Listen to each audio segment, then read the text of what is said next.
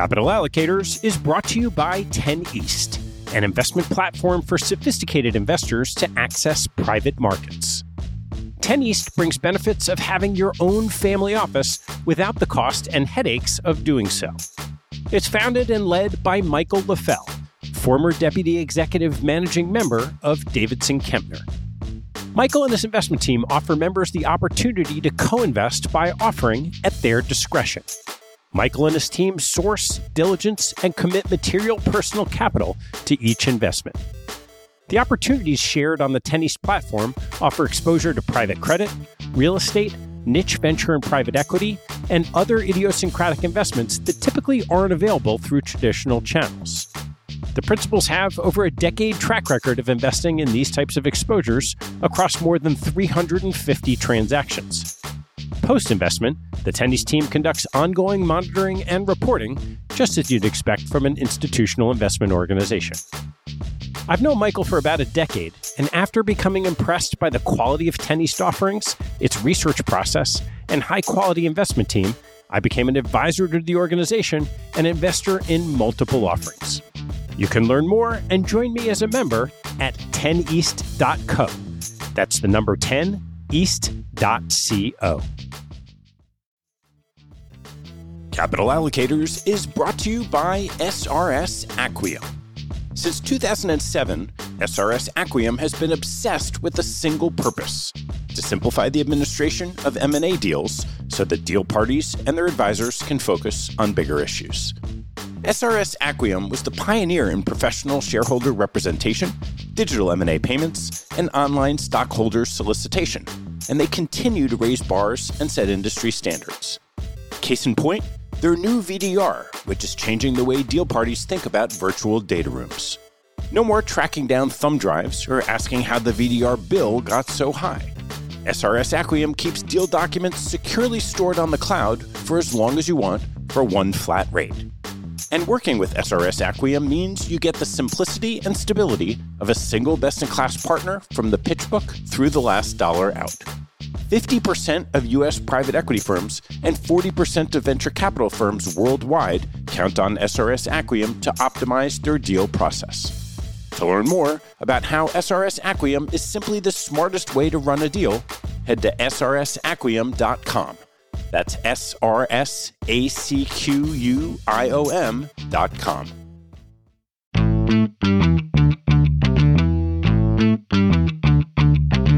Hello, I'm Ted Seides, and this is Capital Allocators. This show is an open exploration of the people and process behind capital allocation.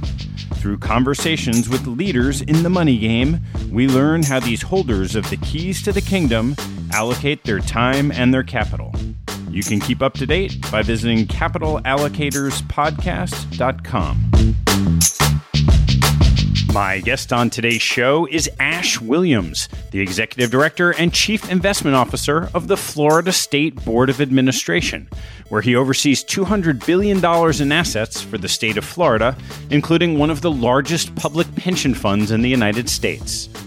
He is as highly regarded as they come, and among other accolades, received a Lifetime Achievement Award from CIO Magazine in 2017. Ash began his career serving the state of Florida as a staff assistant to two House speakers, as chief of staff to a former governor and comptroller of the state, and as executive director of the SBA.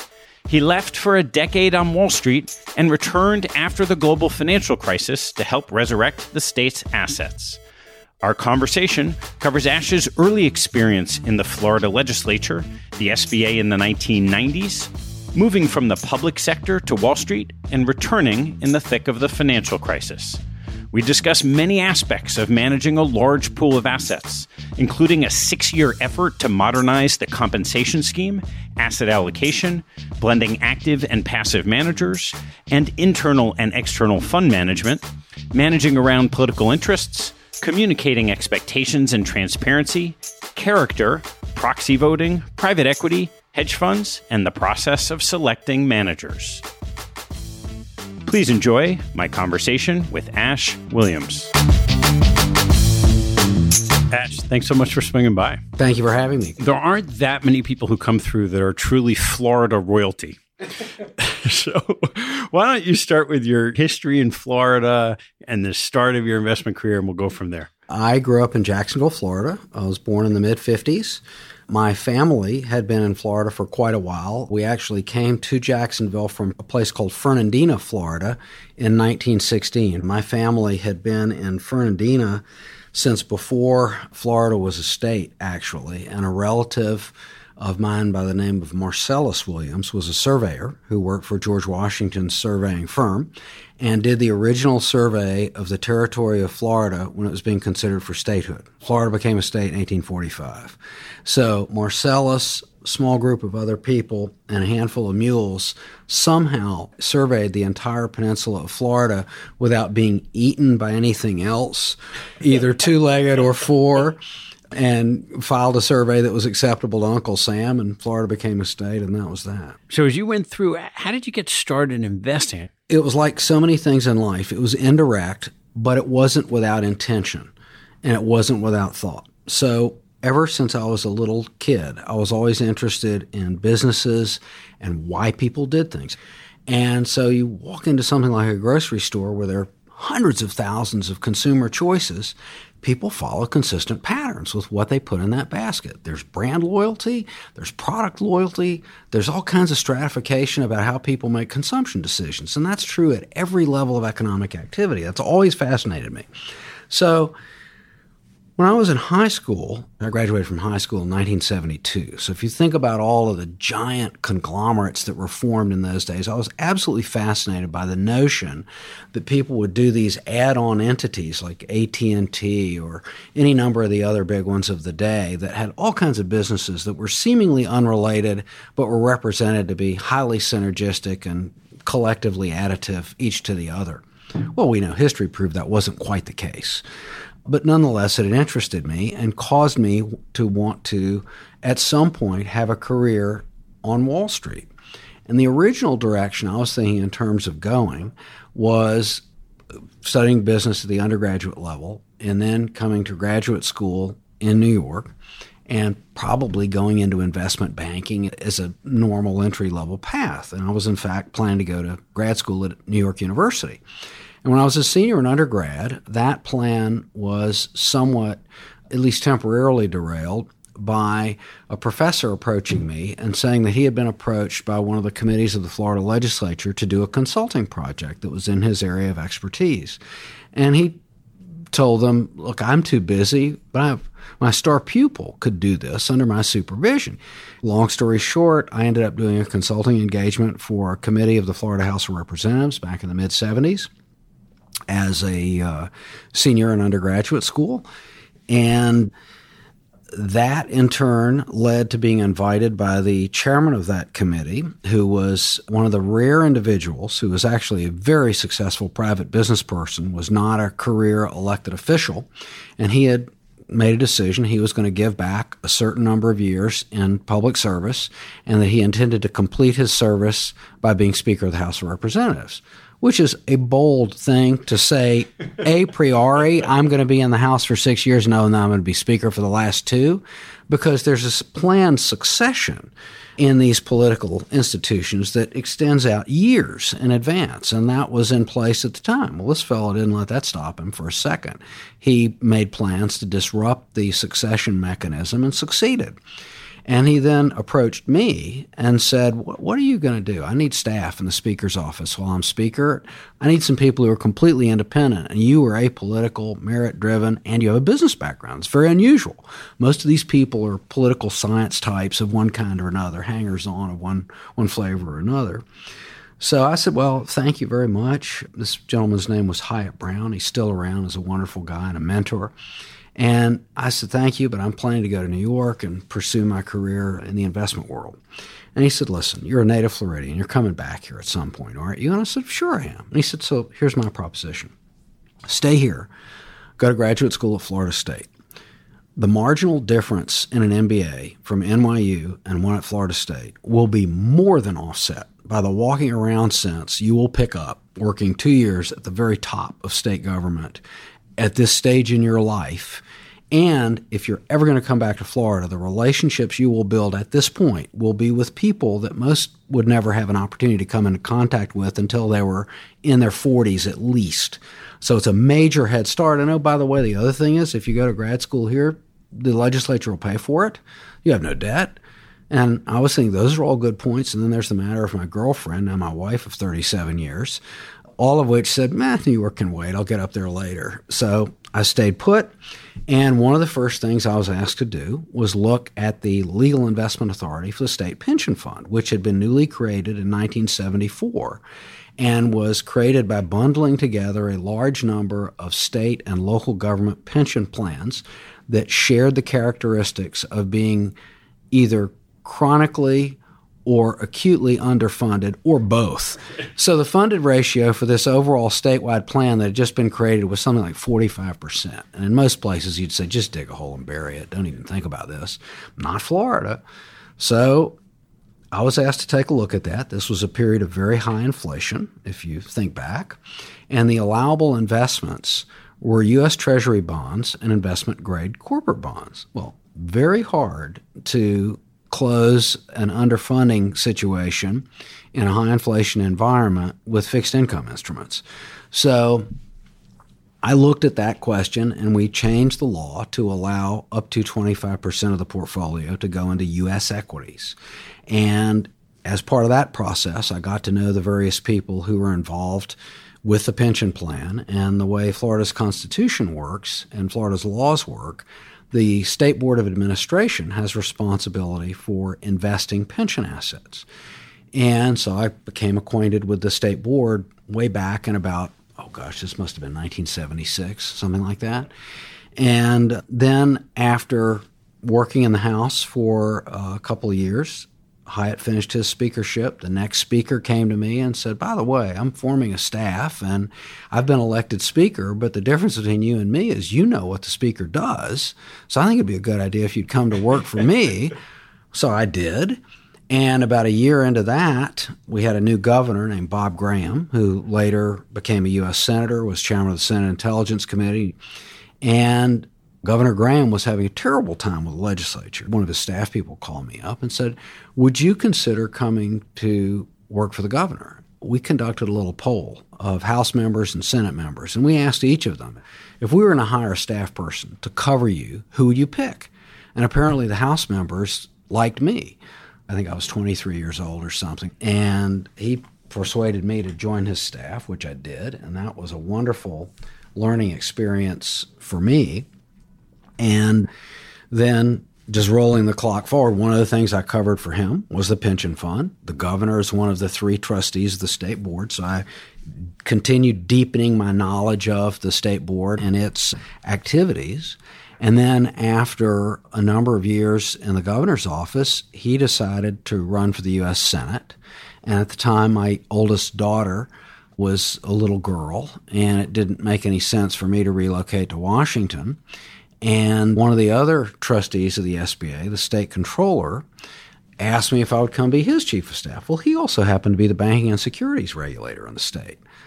And this was right before what is now known as the savings and loan crisis, which nobody knew was coming. So I wound up being chief of staff to the state financial regulator during the S&L crisis and saw all kinds of businesses fail, saw all kinds of chicanery where boards had shirked their responsibility. They'd covered up self-dealing.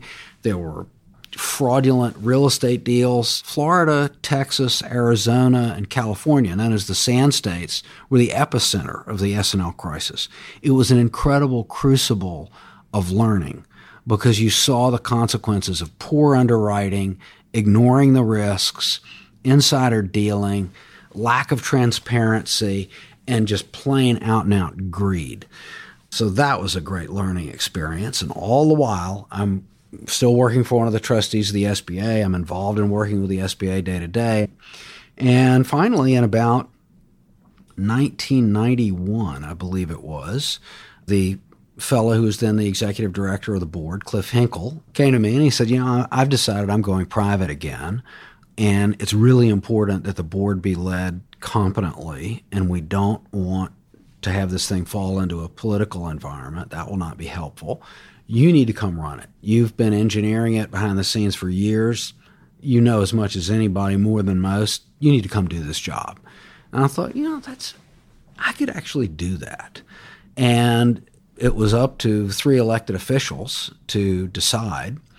So the treasurer and the controller were immediately there, and their offices were next door to each other, so it took all of about 10 minutes to cover those votes. So I went to see Governor Childs with 2 votes, and he gave me great advice. He said, I'm going to give you the same advice I give my airplane pilots, which is there are going to be plenty of times when I'm going to push you to do something because I want to go somewhere, and I'm in a hurry to get there. And he said, the first time you listen to me and override your own judgment and get us both in trouble, I'll fire your ass. It's exactly what he said. I thought, that's great advice. And that's how the world works, because it's your job as a fiduciary to know when to say when and just say no if you have to. And there are plenty of times in life where that's the best thing you can do. What did the plan look like when you were first head of the board? Well, I became executive director for the first time in December of 1991. And back then, we had U.S. equities. We had a brand new infant-sized private equity program. It wasn't even really a private equity program yet because we hadn't clarified the law about partnerships and whatnot. We had fixed income, and we had a real estate program. And the most advanced thing we had, I would say, was our real estate program. And it, to this day, is a unique model in that we manage about 60% of that book, or a little over half, in what we call our principal portfolio, which means we own the properties directly and we manage them ourselves. And we often have them with not a great deal of leverage on them. So we have a terrific valuation cushion. And, if you think about Warren Buffett's stories about the best possible businesses, what's example number 1? Owning the only toll bridge across a body of water that everybody needs to cross because the places on either side are important, and you get to set the price. So if you own a fabulous piece of real estate, why wouldn't you want to keep it forever? But if you're in a traditional partnership structure, partnerships have lives, which means there's a capital raising cycle, there's an investment period, there's a holding period, and there's a contemplated liquidation date that might have a year or 2 of extensions, but it's not infinite. And all the while, you're paying carried interest and management fees. So this was in place back then? Yes. I think it was pretty close to unique in the country then, and it still is. What percentage of the portfolio today is as direct real estate? Well, the direct book is a little better than half of our real estate allocation. I think that's currently around 8%. And are some of those assets the same ones they were when you were first in the scene? Yeah, one of my favorite examples is if you think about uniqueness of location. What do you want? You want to be in a wealthy area, so you have pricing power. You want an asset that's absolutely needed and is not subject to becoming an 8-track tape as an asset. You also want to have natural barriers to entry for competition. So the example I give is a place that we bought back in that period called Corte Madera Town Center. If you left San Francisco on your way to a weekend in the Napa Valley and you went on the 101 over the Golden Gate Bridge, on your left is a very nice residential area called Corte Madera. And the little mixed office building in the town center is called Corte Madera Town Center. We own all of it and have ever since way back then. So this isn't just Florida real estate? No, our real estate portfolio is national and is now global, but our direct book is U.S. Why did you decide to leave SBA the first time? Well, there was a great reason, and it is emblematic of the problem that plagues public pension funds everywhere, which is there was a misalignment between the decision authority stakeholders, in this case trustees and legislature, and the beneficiaries and the staff of the state board, as reflected by the fact that I think I was there 6 years on the first tour of duty. In 6 years, we doubled the size of the fund. We had terrific investment results. We had a completely clean control environment, no issues there, and did a lot of pretty creative things. And we moved the fund in some new directions. One of the things I did was globalize the fund and go into emerging markets for the first time, which we did during the Mexican peso crisis. That was entertaining. And a lot of interesting things like that. So during that 6-year period, I think I had one change in my comp. And at the end of 6 years, and doubling what was then one of the biggest pension funds in the country, and still is. I think I was making $140,000. And the direction that our governor was going, and he was well intended from a health policy standpoint, but Florida was the place where the tobacco litigation originated. The idea that tobacco companies knew they were selling a lethal product, and to the extent they sold it, and as a result, serious, if not fatal, diseases affected thousands of people, many of whom were on Medicare, Medicaid, and those on Medicaid, the states ended up paying the bill for a lot of that health care. So the idea was there's a course of action for states who provide Medicaid expenditure that the tobacco companies should make the states whole for that Medicaid cost. That was the genesis of the tobacco litigation that became a national, if not international, phenomenon and resulted in settlements way into the billions of dollars for the tobacco companies. And so our governor was very focused on that. And we were in the odd spot that we had a tobacco portfolio of $740 million or so, as I remember. And our top performing outside managers were heavy in tobacco. And I raised the question and said, listen, we really need to separate the fiduciary duty and the political policy as it relates to health and dangerous products like cigarettes, because I can't really hold a manager accountable for beating the S&P 500 and then tell him he can't own one of the fastest growing, most lucrative sectors of the S&P 500 with no legal authority to do that. I just pulled it out of the air because you thought it was a good idea, Mr. Chairman. And the other problem I had was 2 of the 3 trustees agreed with my point of view and didn't think we should get into tobacco divestiture. The governor was emphatic on that, and that's all he wanted to talk about. And there got to be a point of stress over that subject. And we had an accord for the first couple of years that this battle was brewing, that if it came up, each of us would say we're going to separate the fiduciary duty from the health policy. But the fight got so ugly between the governor and the tobacco people, he wanted to stop it and wanted to use the equivalent of the nuclear weapon, which in his mind was divestiture. So he became equally emphatic to me, I want those blanking stocks sold, and my view was, well, sorry. The other 2 trustees don't think so. And about that time, I got a call from Schroders, based here in New York, the British asset management firm, the oldest asset management firm in the world, asking if I would consider coming to work for them. They were making their first U.S. acquisition, and the proposition was, come to New York, work for us.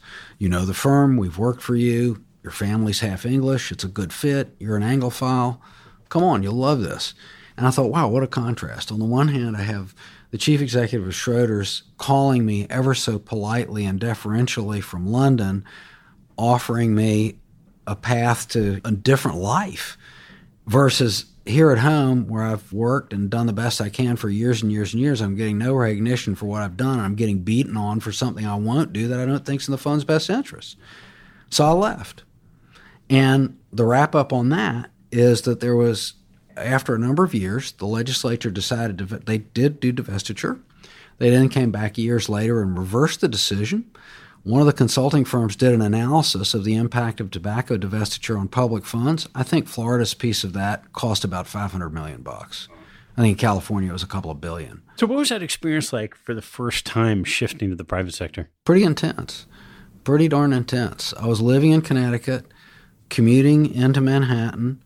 Our offices in those days were 787 7th Avenue, which from Grand Central, where we sit now, that's a hike. Even double timing it, about the best I could do was around 17 minutes.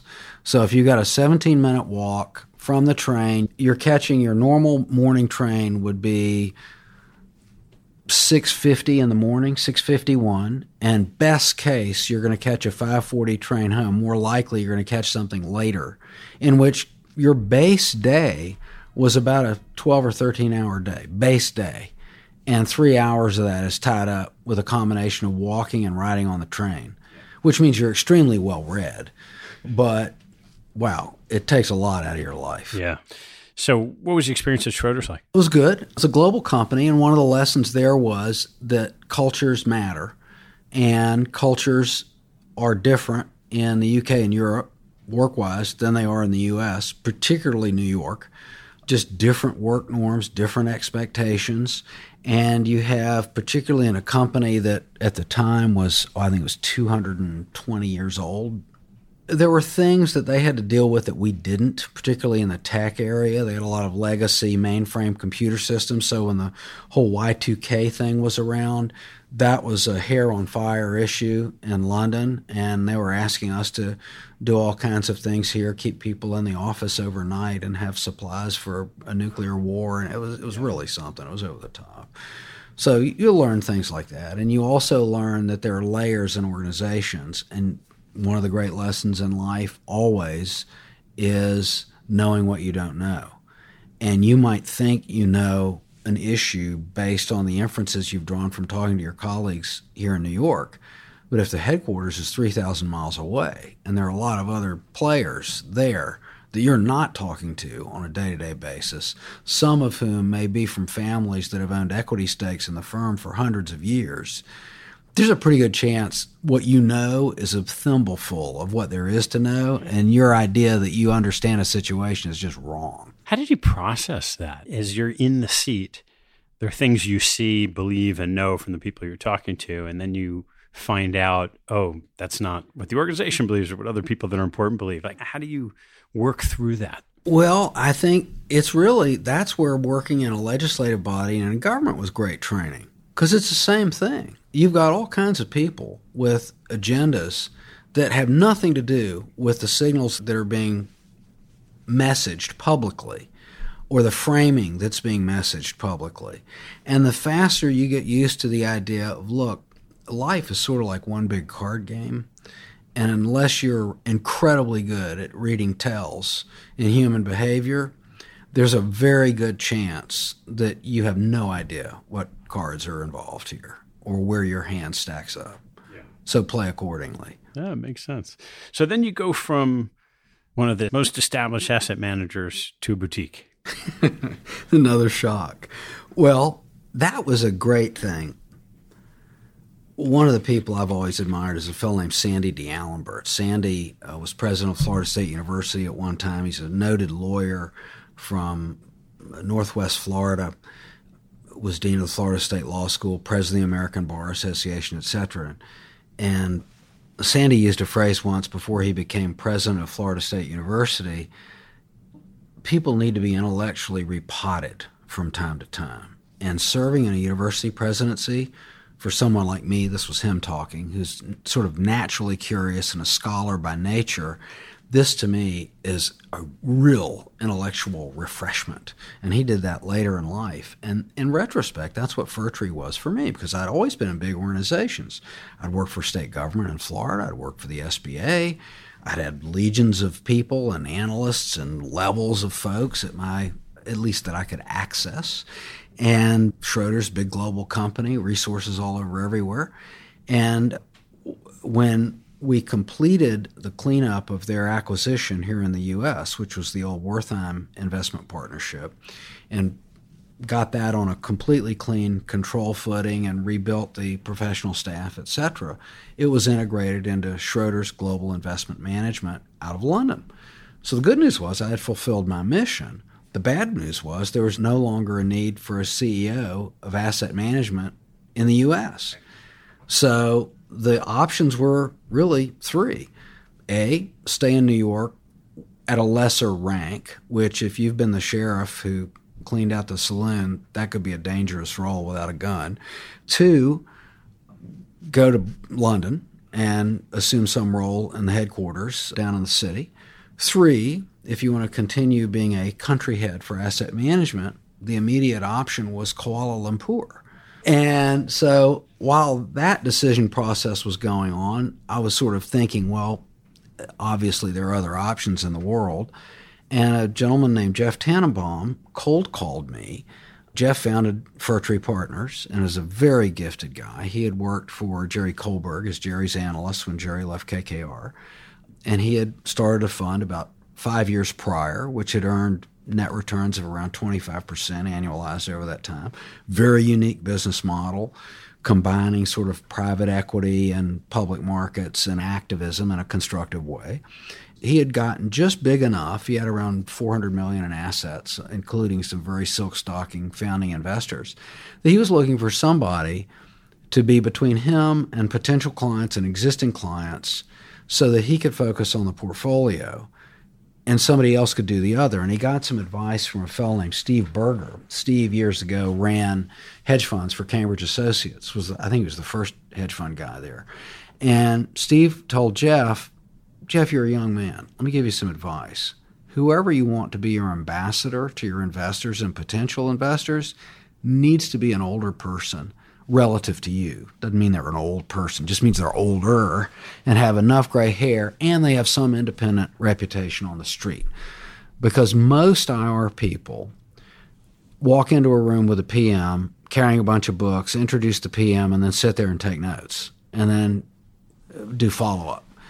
That's not what you need. You need somebody that's capable of knowing this book inside and out, presenting it, answering questions, understanding the client's needs, and having the credibility that they're perfectly happy talking to that individual. So you need somebody who's been around. And, of course, Jeff was no fool. He was a value guy, and his immediate reaction was, do you know what somebody like that's going to cost? I don't like that idea. So Jeff got my name from somewhere and called me. And I said, that actually could work. Might be very interesting. This was a real shift. But so here I had the shock of going from a place that literally at tea time every day we had people who served tea and cakes to at Fir Tree, if you need a legal pad, I think there's an office supply store down the street. Go get one. You want some coffee? Go make it. A pencil? Fine. I think I might have one. You can go sharpen it and use it, but give it back. That kind of thing.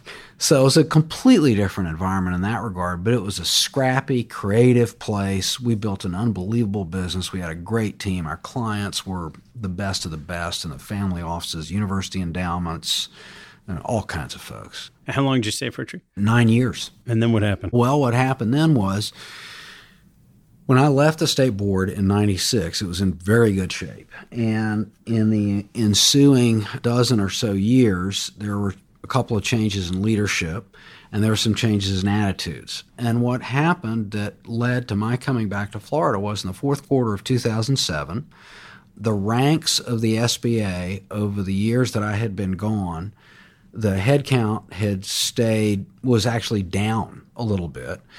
The assets under management had grown very substantially. The number of investment mandates they were managing had quadrupled. The budget had remained flat. Something's not right with that. Somebody's not putting on the right number of coats of paint to make the car look good and be durable.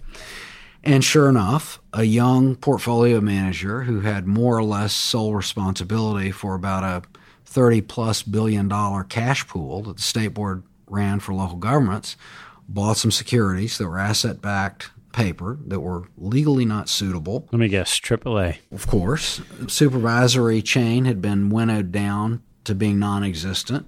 There was no money being spent on training. There was very little participation in industry thought leadership, getting out and building the brand like the conversation we're having today. And so that news hit Bloomberg. These securities were downgraded and became illiquid. There was a lead Bloomberg story on it that, with the luck of no one lucky, hit the Bloomberg wire during, coincidentally, the day that the Florida Finance Officers Association was meeting, I think, in Orlando. So I'm picturing all of these local government types who all have their money in the SBA's local government pool standing around at a reception saying, do you believe that? What are you going to do, Ted? Well, I think I'm just going to redeem. Well, Ted, if you're redeeming, we're redeeming too. And guess what? In about 48 hours, the cash pool of the SBA, which was, like I said, about a $34 billion pool, received redemptions for something on the order of 80% of its assets. I don't think there's a financial institution in the world that could survive that. And in reality, the proportion of the illiquid assets was tiny. It was less than 3%. It was not life-threatening. It was not really even material to the size of that pool. given a normal liquidity environment. But when you get a panic like that, no theater has exits big enough to handle a stampede like that. So it created a huge problem. It was front page of the Journal and the Times at the time. It led to major political issues. I had been working in Manhattan and living in Connecticut for 12 years.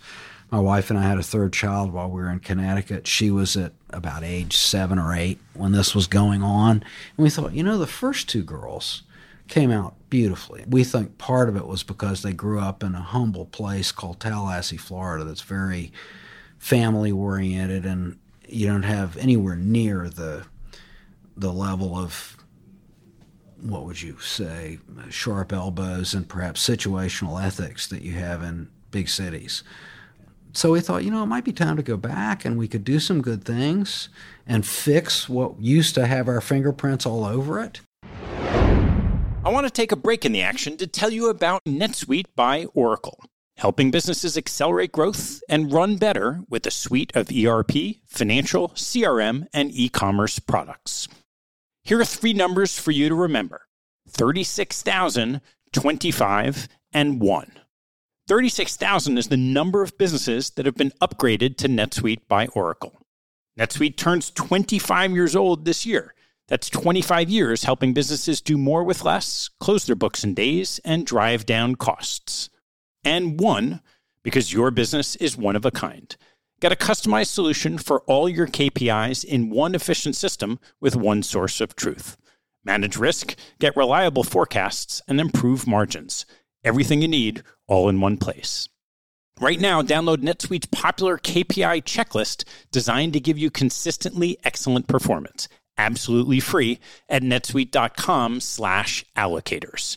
That's netsuite.com/allocators to get your own KPI checklist.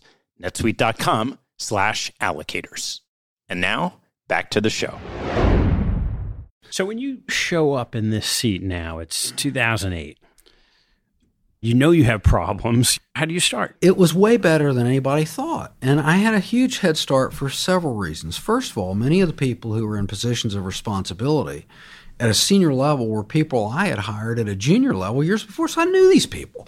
It's not like I'd never seen them before, and I didn't have any judgment on who they were or what their competence or trustworthiness was. Quite the opposite. The problem that was the blow-up was not a failed pension portfolio. It wasn't even in the pension. It was a cash pool. It was completely independent. Had nothing to do with the pension.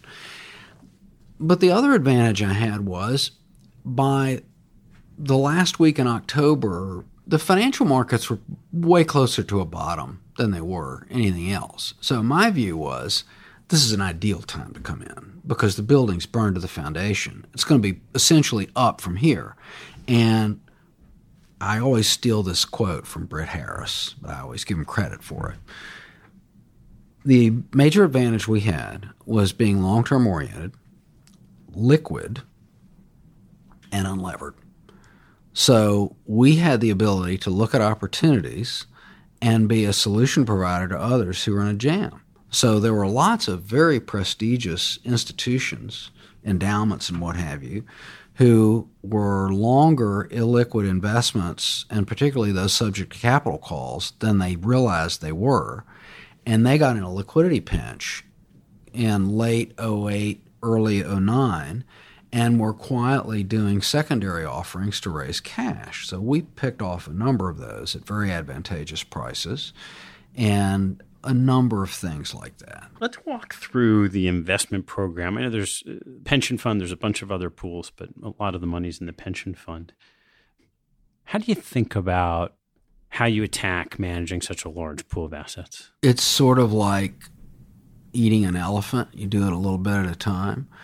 And I think the way to do it is like any super complex task, you divide it into units that are manageable and divisible, and then you assemble them so that each has its own infrastructure and its own intellectual feeds for ideas and oversight and everything else.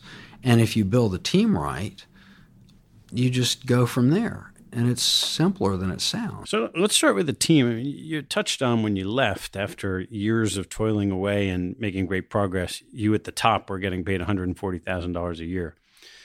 How do you start with building a team or keeping the people that you have in place when compensation clearly isn't the driver? Well, the first thing you do is you fix the compensation.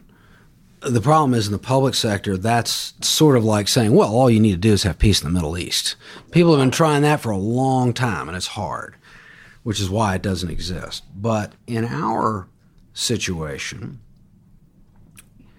we had historically had less turnover than one would imagine, because a lot of people were in their jobs not the way people are in jobs in New York or Los Angeles, where there are a million alternative employers right around the corner, and if you're unhappy at point A, you cross the street and go to point B and take another job.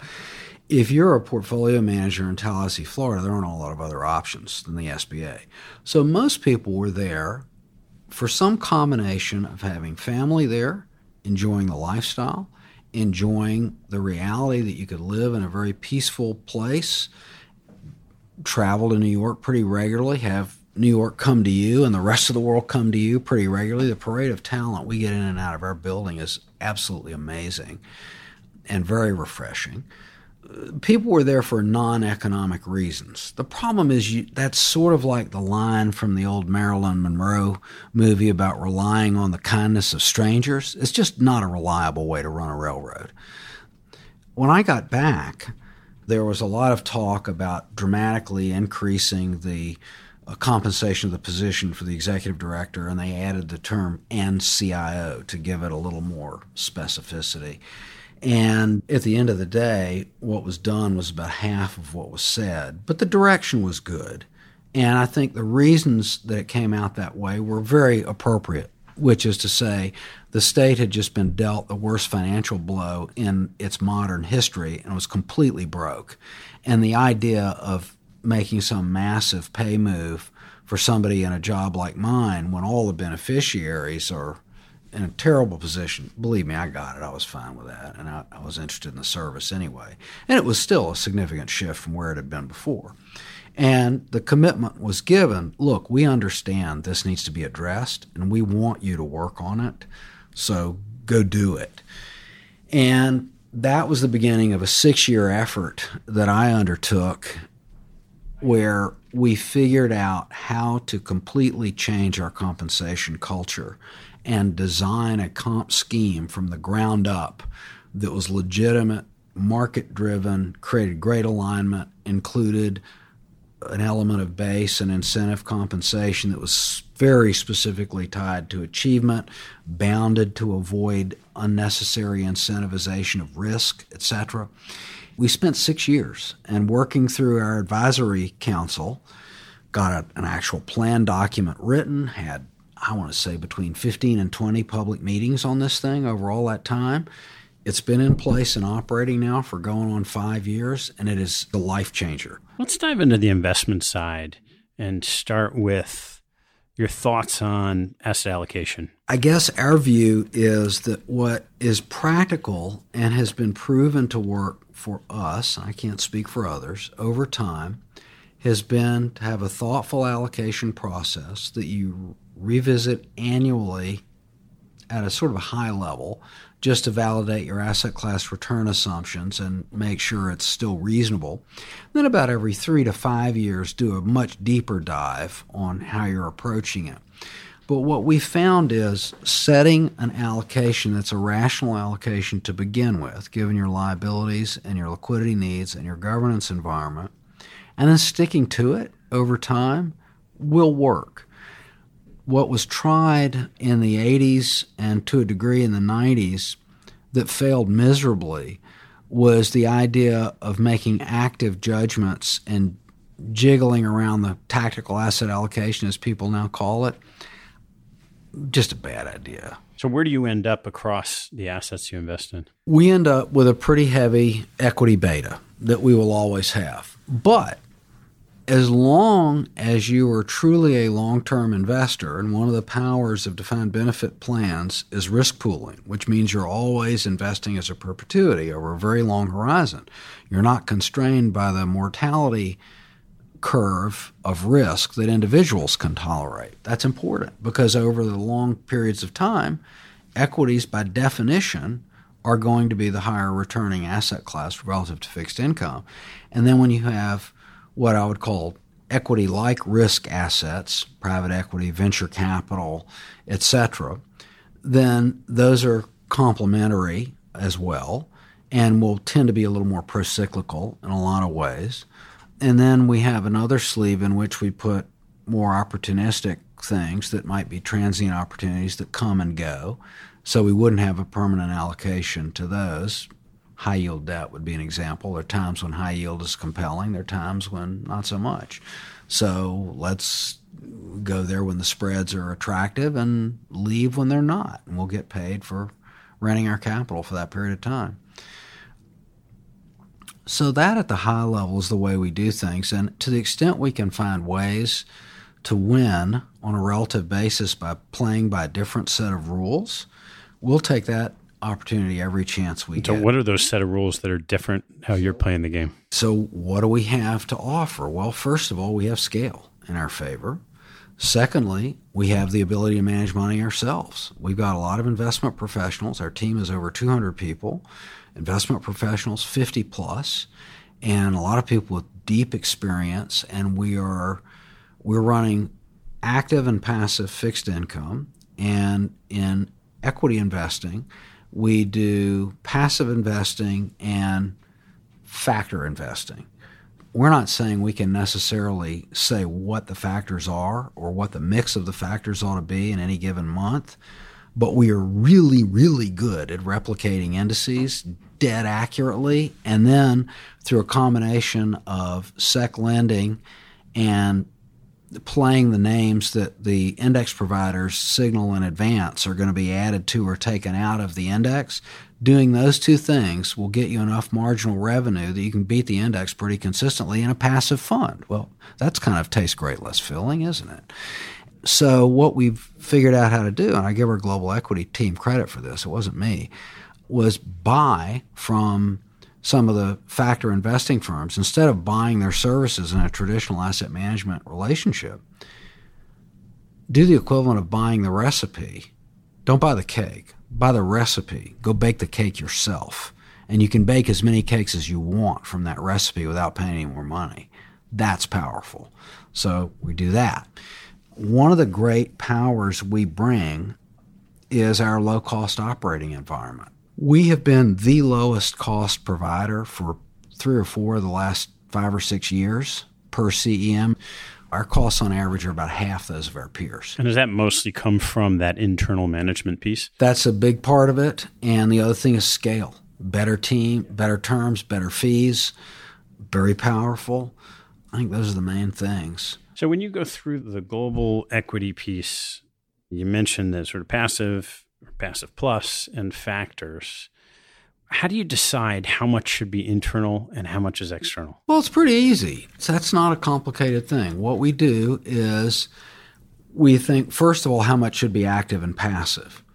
We're really good at the passive part. And you can do that in scale for, if you look at what the compensation packages cost for our traders who execute this, even though I think we pay them in a manner that they're happy and motivated and it's reasonable and competitive, that compared to management fees on a similar amount of money, it's practically free, in which case you've got a huge advantage. And then you do the active in the parts of the market where you're going to get paid for spending the money and taking the extra risk, which is generally going to be as you move out of the U.S. into non-U.S. equities, and the further afield you go into emerging markets and eventually into frontier markets, then the attractiveness of active versus passive becomes compellingly active. Are you restrained on your travel budget? There's several areas of natural friction with public pension funds because in a political environment where optics are everything, the truth of it is most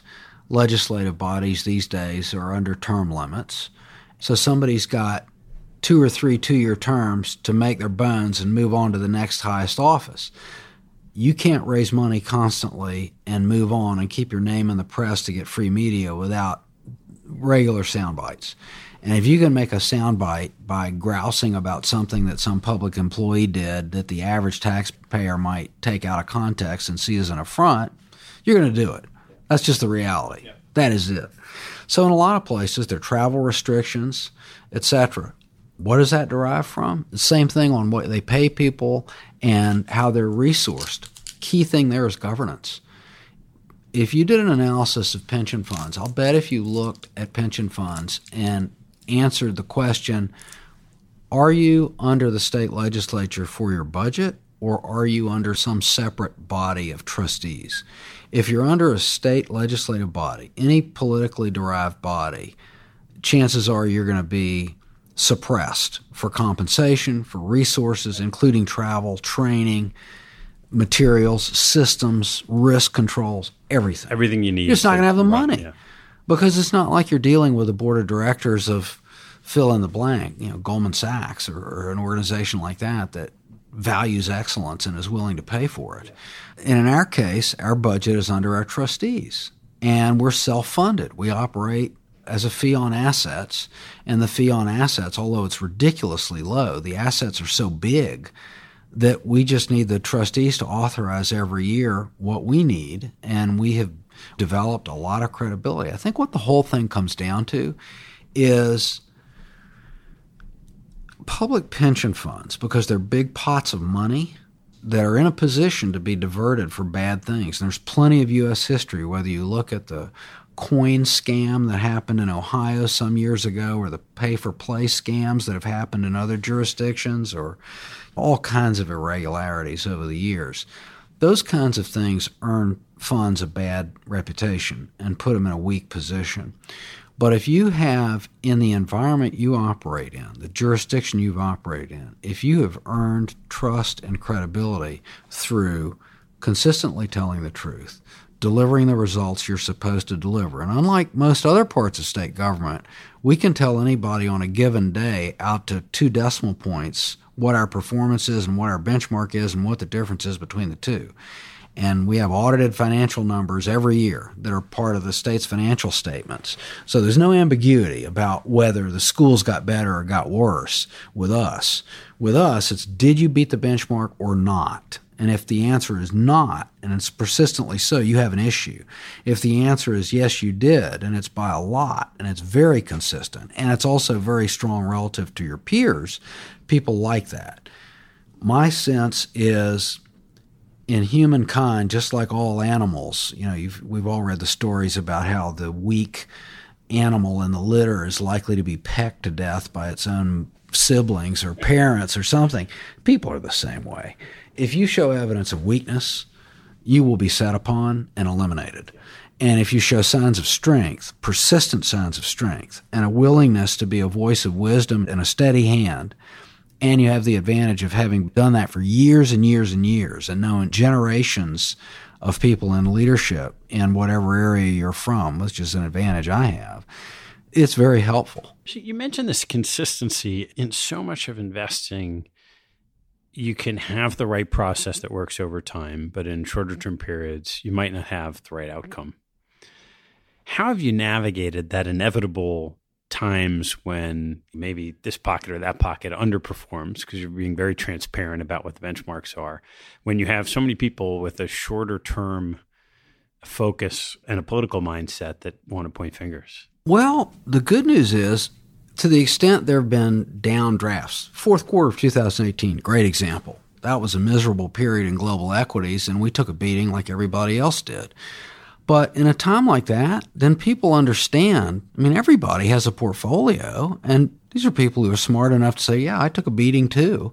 You can run, but you can't hide. We can do well relative to benchmark, but doing well in an absolute sense is very different from doing well relative to a benchmark. So I think we're good on that. And I think we message things, too, that diversification is our friend. And we've put a lot of thought into doing things that are helpful when the equity wins are negative. Or we had a spirited discussion several years ago. We had a member of our advisory council who, when we did our little annual checkup on our asset class return expectations, he said, wait a minute, you're expecting an intermediate term return on fixed income of negative 3%. Well, as fiduciaries, we shouldn't own bonds. We need to eliminate the asset class. You can't knowingly lose money. And we said, that's not how this works. It's not each ingredient. It's not every egg and cup of sugar and bit of flour. It's the entire totality of the recipe that makes the cake. And here's what the fixed income is for. It's not to get the marginal negative 3%. It's there because if the bottom falls out of the equity market, there will be a flight to safety, which will be fixed income. That will be the liquid asset that will be appreciated at the time, and you can rebalance into equities while they're down and make benefit payments out of liquid assets that are appreciated. We have negative cash flow to the tune of $700 million or thereabouts a month. So the explanation I gave to try and make it accessible was, listen, if you've ever been on a private airplane or a boat, a yacht, space is precious. And tying up a lot of space with life rafts and parachutes is just intrusive. It's no fun. But believe me, if that craft ever gets in trouble and you need the parachute or the life raft, it's going to be the best use of space you could ever conceive of. And you're going to be grateful that you took advantage of it. That's why the fixed income needs to be there. When you turn to these opportunistic strategies, you started by saying, okay, you want to be tried and true to your asset allocation, but then you've got these opportunistic strategies that will flex. How do you go about that piece of the puzzle? Well, we are not in a position to do transactions directly other than our real estate area. And I don't think we ever will be. That's the province of the Canadian model, and you're just never going to see that here. But what we can do is partner with people who have deep and broad capability. And then if, and this sounds easier than it is, we don't have many of these things, but if you can create a structure through mutual agreement and a deep partnership that creates great alignment of risk and reward that's shared, you can do things that are highly unusual. And I think in times like this where assets broadly are highly appreciated, having investments where you really understand where the cash flows come from, what the quality of those counterparties is, why those cash flows should be resistant to broad market dislocation, that's golden. What are some examples of some of those today? Well, the real estate is a lot of it. Yeah. We're renovating a building just down the street from here right now at 150 Fifth Avenue, where we bought a 120-year-old building some years ago. We've had some sort of routine tenants in there, and we had a music company in there, and their lease has run out. We're redoing the building, and we've pre-leased it. This is all public information. It's been in the press, so it's not out of school. Pre-leased it to MasterCard in a long lease with good provisions from our perspective, and it'll be MasterCard's tech department. And this is in the area of Manhattan around 20th Street that's as hot as a pistol right now in terms of where young people want to be. It's the same region where Google is. You know, there's a lot going on down there. And a building like that, if I've got somebody like MasterCard and a 15-year lease, frankly, if the equity market falls off the end of the planet tomorrow, people are still going to use their MasterCard, and MasterCard's still going to need a tech backbone to run their system and maintain their security. So that's a good thing. Single asset in the scheme of $200 billion can't possibly amount to much. So how do you monitor so many different, your portfolio is transparent. So you can go on, look at the annual report, and there's just lots of managers there. Well, there are a lot of managers, but there's concentration among them. We have a lot of managers wearing a lot of products with them. That comes back to something else that's a fundamental. The most important thing, I think, and I sound like I'm quoting Howard Marks. He wrote the book, The Most Important Thing, and every single thing in that book, and there are like 30 of them, you can make an argument is the most important thing. And that's the whole point. It's all important. And any one of these things can blow your legs off if you're not careful. But I think there's no substitute for character. And if you can find relationships in life with people who are competent, honest, and therefore trustworthy, as simple as those three characteristics sound, as frequently as people always say the most important thing is character and that's why you should partner with us, we've both been around long enough to know the vast majority of people in a situation of real stress can't necessarily be counted on. And if you've ever been through a real jam with a partner and worked it out in a way that reflected honesty and empathy and integrity and just humanity, that's a gift. You reward that by doing more with them. As you look at the program today, what are your kind of key initiatives to continue to evolve what you're doing on the investment side? I think we have a true learning culture.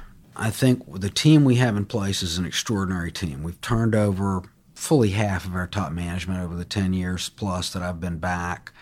Every one of our asset class heads is super solid and capable and young enough that they've got plenty of runway in front of them, and they've all built deep teams. And again, this fits into what I was saying earlier about compensation. If you're going to keep capable people who are young enough to go anywhere they want to go in the country, you got to give them a reason to feel valued and motivated. So we offer a work culture that's a very flat culture. They'll have direct access, no matter how junior they are, to everybody on the team, up to and including me. And that's motivating because most big asset management firms can't offer that. Second, we compensate people in reasonable ways, in positive ways. And third, because of our size, you can come to work for us, and on any given day, you might have, like recently we've had Kyu-Sung Lee in to visit us. We've had David Solomon twice in the past couple of months, new CEO of Goldman Sachs. Larry Fink comes to see us. We've had people from all over the world make the trek to Tallahassee because they're good relationships of ours, and we reciprocate and help them here whenever we can. One of the things you think about in these plans is the concept of governance, and we've talked a lot about how you've worked with the trustees. The other side of that is the whole issue of like proxy voting. I remember reading in your report that you filled out last year 11,000 proxies. My hand was so sore after that. That's a mind-boggling number to me to begin with. How is that staffed? And then how do you think about that sort of governance standards when it applies to so many different situations? So the answer to that is reflective of so much of what we do. We accept the value of voting the proxy and valuing the vote. We actually financed a study at Harvard Law School a few years ago called Valuing the Vote that quantified the value of fiduciary participation in the proxy process and ensuring that companies did the things they should to enhance shareholder value. In fact, back in the 1980s, Florida was one of the founding members of the Council of Institutional Investors. So Florida has a high profile in governance circles. And much the way we've done other things, have figured out ways to automate proxy voting processes and use a limited staff internally that's levered through using third-party service providers as extension of staff to do exactly the kind of monumental job you just sketched out. The idea that you could vote proxies in, 50 or 70 different countries that number in the tens of thousands, it's mind-boggling. But on any given thing, no, we actually know these things. And if somebody calls and says, what about Airbnb? We had one of the earliest things that came up with the new governor. I first met with him in December of 2018 after he was elected in 2017. He asked me if we were aware of Airbnb, and had Airbnb had issues involving the boycott, divest, and sanction Israel movement. And I said, as a matter of fact, we're very familiar with that, and we've been in contact with Airbnb already. Here are the issues. Here's how our process works. Happy to work with you on it. He was stunned. You actually knew about that? One little company that's not even publicly traded? Roll the clock forward. We engaged Airbnb. They have done a 180 on the policy that they were pursuing in the disputed territories. It was announced publicly about 2 weeks ago. The governor and cabinet of Florida are doing the first cabinet meeting ever in Israel, I think later this month. And one of the items on the agenda is going to be this Airbnb thing. So I'll be in Tallahassee on a satellite connection, a video connection to the rest of the group that will be in Israel, Cinderella, scrubbing the floors of the castle, while everybody else is at the ball. But anyway, we'll talk about that. And the Israeli government is keenly aware of this and very appreciative of the outcome. So once again, you do well by doing good. I want to turn to your thoughts on private equity and hedge funds. Private equity is an important component and has been for a long time of what you're doing. How do you think about it in the context of the portfolio, and how do you decide who you're going to partner with? Well, we've done an awful lot in the private equity space over the past 5 or 10 years to sort of refine the portfolio. And what I mean when I say that is rather than putting a whole lot of money with big U.S.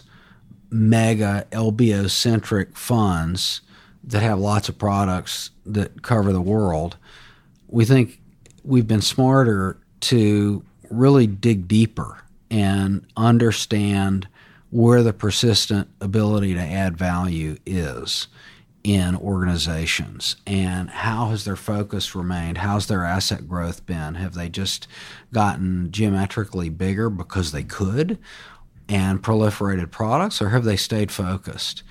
And we've sort of tried to concentrate relationships with the best players. So if we were in 3 funds in a given space, now we're more likely to be in 1, maybe 2.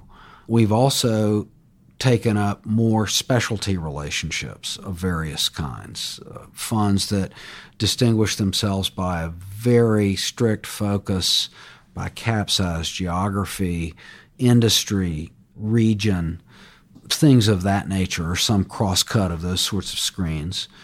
We've also made an effort to be more international in our private equity through actually partnering with people who have a European focus, for example, or likewise Asia.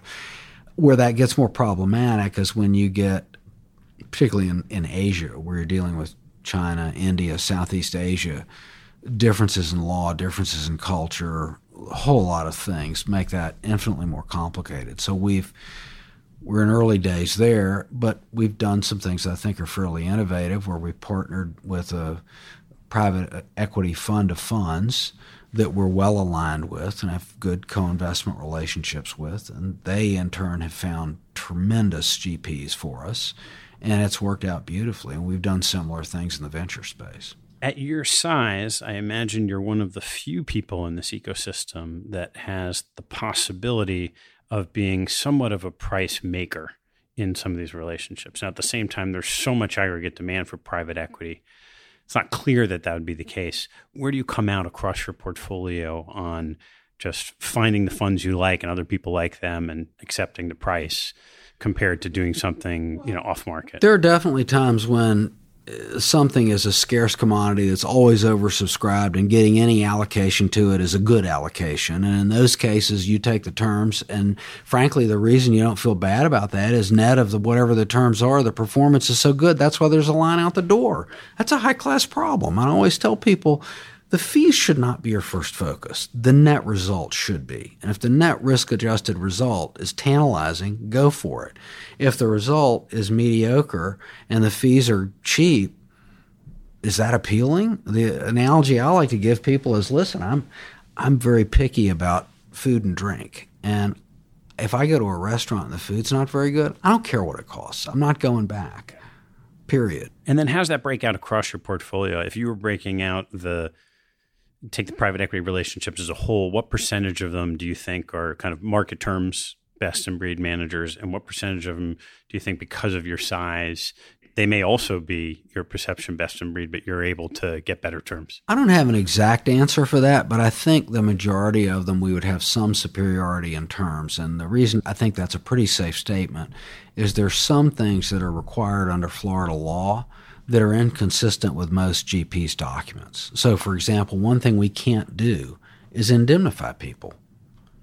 Any GP agreement will have an indemnification provision. And if we can say, look, it's Florida law, and most MFN provisions, most favored nation provisions in partnerships, will have some sort of provision about applying to similarly situated investors. And if we can say, okay, we're a state fund, this is a function of state law.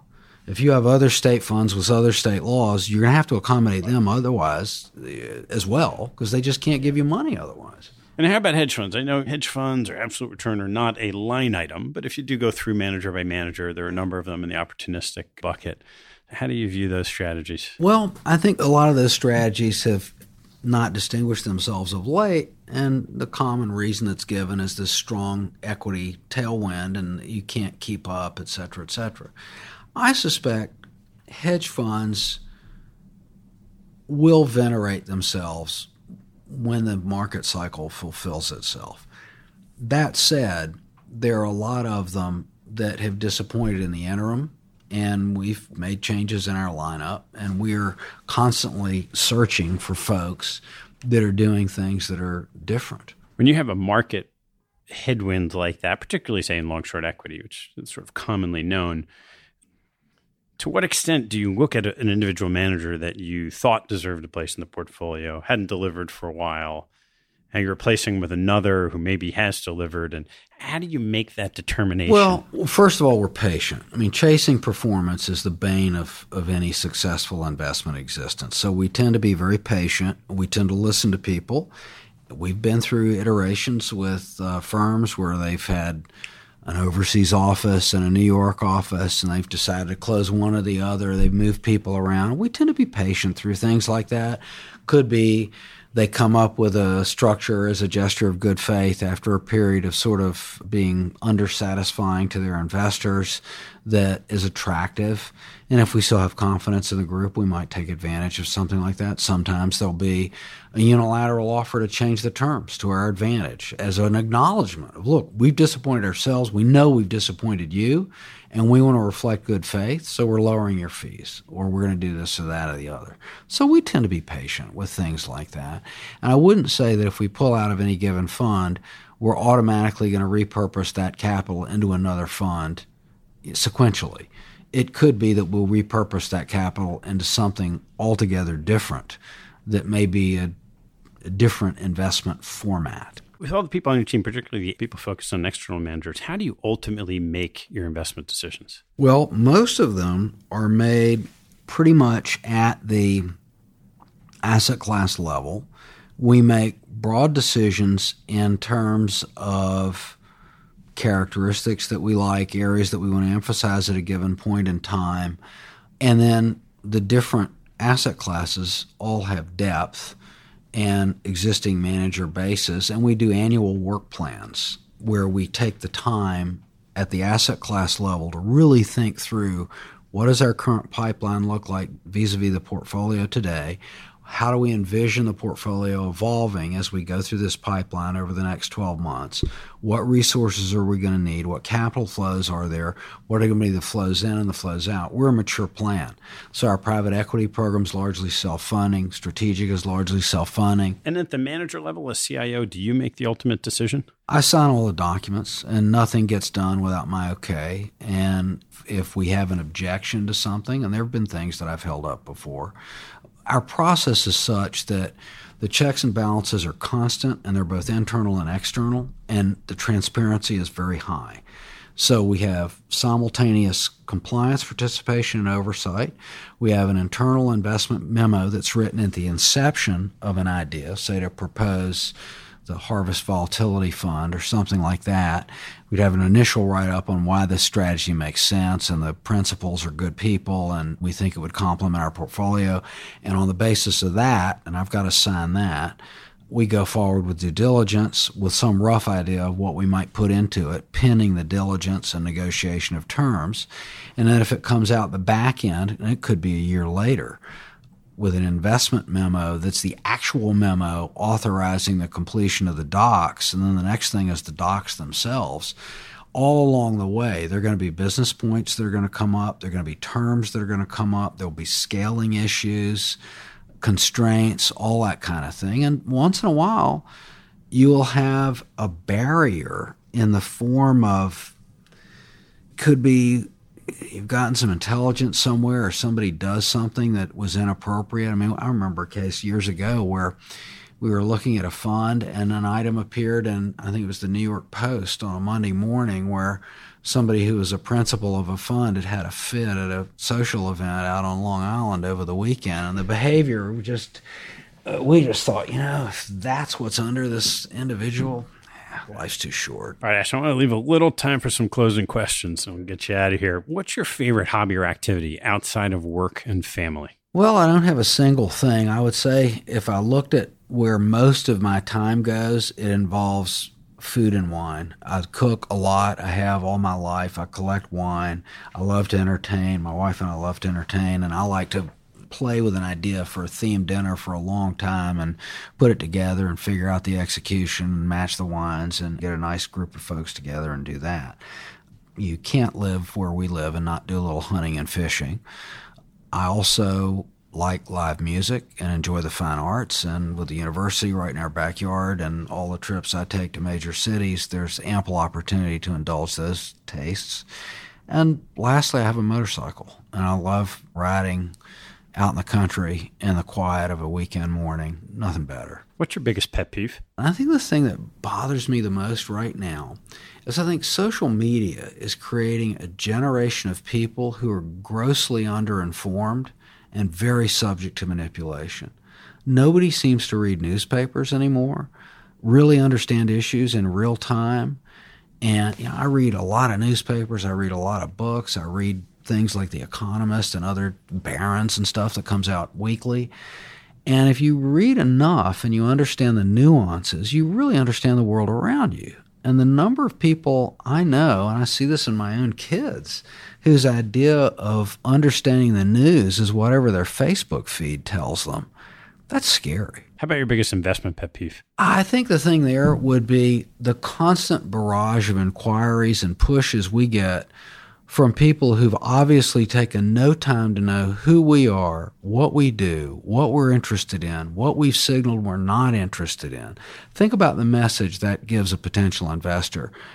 You are out here recruiting for business, and you're either so, shall we say, unmotivated, that's more charitable than saying lazy, or your research skills are so poor that you're writing me a letter or an email saying, "Dear Ms. Williams," or you're proposing something that we just don't do and would never do, and we've all spoken about it publicly.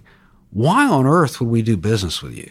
Just do your job, will you? What have you learned recently that's most struck you? I don't know that I could point to a single thing. Maybe it's just the more I learn about the whole cyber risk area, that is truly terrifying. And I don't know that we've got our arms around that as a country.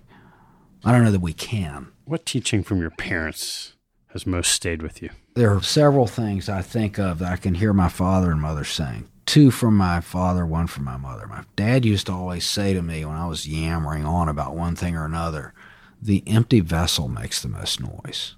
Very true. How many times have you met somebody and they're just off into the acronyms and, basically singing their own tune over and over and over again, and you just think everything you're saying is based on a phony premise. You should listen to this. No, you're just wrong. Cut it out. So that would be one. And another one would be, which I think was attributable to Roosevelt, walk softly and carry a big stick.